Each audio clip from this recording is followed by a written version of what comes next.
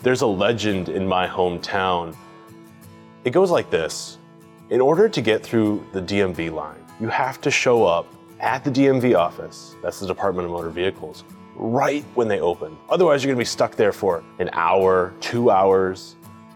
When I bought my first car in high school, I got a chance to try out this legend firsthand. I showed up there 15 minutes after they opened, and sure enough, I had to wait an hour and a half. Certainly many faithful Old Testament believers knew what that was like. They had read in the scriptures how God was going to send the Christ, that he would be coming soon. And yet they looked around and they didn't see any signs that he was here. The prophets had been silent for over 400 years. Maybe they doubted God's timing. They wondered, when would the Christ come?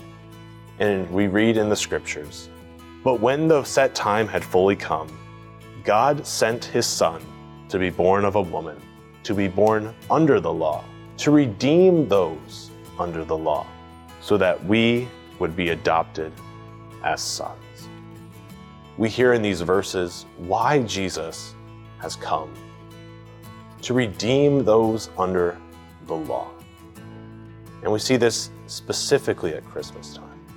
We hear about how in the Ten Commandments that we have failed to meet up to God's expectations, that we have sinned, that we have fallen short of what God expects for us. But Jesus never did this. Jesus was perfect. He always trusted his Heavenly Father's timing. Jesus fulfilled the law perfectly in our place. When God views us, when by faith in Jesus, he sees the perfection of his own Son. And that's why we can claim adoption as God's own child by faith in Jesus.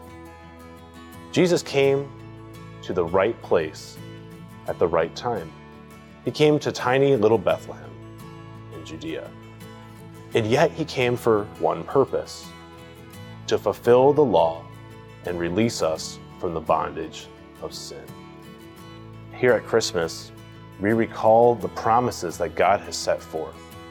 We know that he has sent a Savior to redeem those under the law, that is us, and that by faith in him, we have perfect righteousness.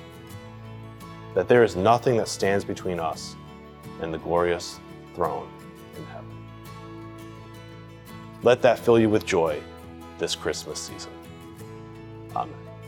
Today's devotion was presented by Graham Parsons, a seminary student at Bethany Lutheran Theological Seminary in Mankato, Minnesota. You can find this devotion along with many more at peacedevotions.com.